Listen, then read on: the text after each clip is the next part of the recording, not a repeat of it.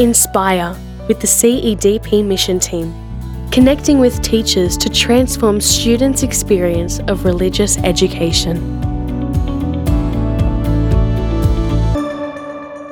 Thank you very sincerely for being here this afternoon to study, critique, and reflect on the new draft RE curriculum document. While I acknowledge the work of the mission team sitting at the back there with the director of CDP, they have prepared this document.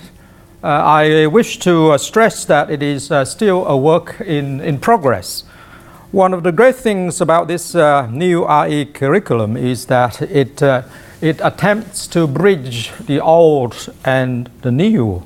In a comprehensive and yet clear way, it tries to develop how we can all, as educators in faith, help our young people to grow in their Catholic faith. It is firmly rooted in the Scripture, the Word of God, and our living Catholic tradition. Additionally, it is also underpinned by the best learnings of an educational philosophy which aims to promote the flourishing of a human person as God's grace unfolds on his or her faith journey. A truly Catholic education should celebrate the life-giving and ennobling elements within our culture, and yet it should also offer the Gospel's alternatives to those definitions of reality that oppress, enslave, or diminish the human spirit. The education that we seek to offer our young people should also challenge the versions of the world that define success solely in terms of money, accumulation of things, and overemphasis on status and security. It must equip young people to critique our culture and its version of the good, the well-lived, and the important, and the meaningful life. A liberating education can free our young from being pushed around by peer pressure, prejudices, delusions, and potential falsehoods masquerading as facts. It can free them from measuring their worth by how much they accumulate, how much they consume, and from shallow ambitions. Growing in our faith is an ongoing, lifelong process of conversion, and it comes down to an insight that is critical for us ministers of the gospel and all religious educators. We can't give what we ourselves haven't got. And that is, if we are to be credible witnesses of our faith, our young people must see us living out our daily conversion to the heart of Christ. If we don't, if we preach one thing but live another, they can see us for who we are. But if we do at least attempt the gospel challenge, then our young people will see us as authentic role models who are converted, or in the language of the draft curriculum, intellectually, that is, be attentive, be intelligent, be reasonable, be responsible, and converted not just in the head but also in the heart. Be contemplative, be empathetic, humble, and loving. And finally, channels to actions or praxis to bring about the kingdom. Be present, be active, be compassionate, and be effective. I especially like the word authentic because above all today, our people, the young especially, are yearning for authenticity. Conversion is all about becoming authentic persons in Christ. Our educational approach to the young must start with the recognition that they, although are growing up in a culture drowning with consumer messaging, young people crave for authenticity above all.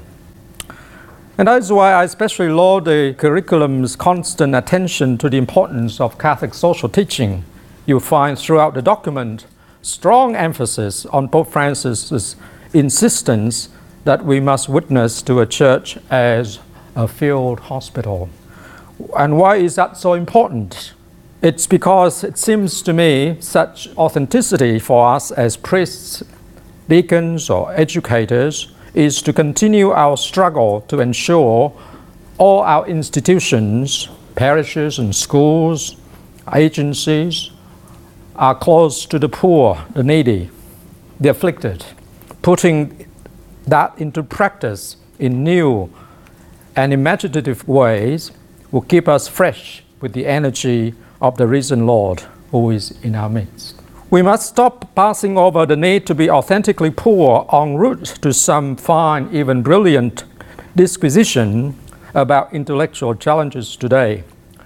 Mother Teresa demonstrated an authentic concern for the poor, the starving, the dying, that was itself beautiful, and beautiful in ways accessible to all, and yet demonstrably Catholic.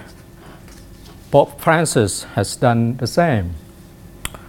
An ongoing challenge for Catholic education will be to ensure that we are not seduced by consumerism, and in our Catholic educational endeavors, that can't happen if our best kept secret, and that is our Catholic social teaching, is not front and center in all our planning and endeavor.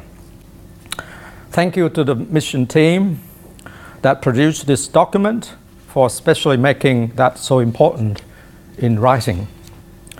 Yes, I believe with all my heart that instruments of evangelization like this draft RE curriculum document will assist us in finding our evangelizing voice to pass on the faith to new generations. There's still no better summary of that task than that of St. Paul VI in Evangelii Nuntiandi, where he says, modern people listen more willingly to witnesses than to teachers. And if they even listen to teachers, it is because they are witnesses. The rich evangelizing instruments of our new RE curriculum we study, critique, and reflect on this afternoon will certainly assist us to make powerful faith connections with our young people in our diocese. So let us endeavor to pass on the gifts of faith from our hearts, which are aligned to the heart of Christ. Thank you.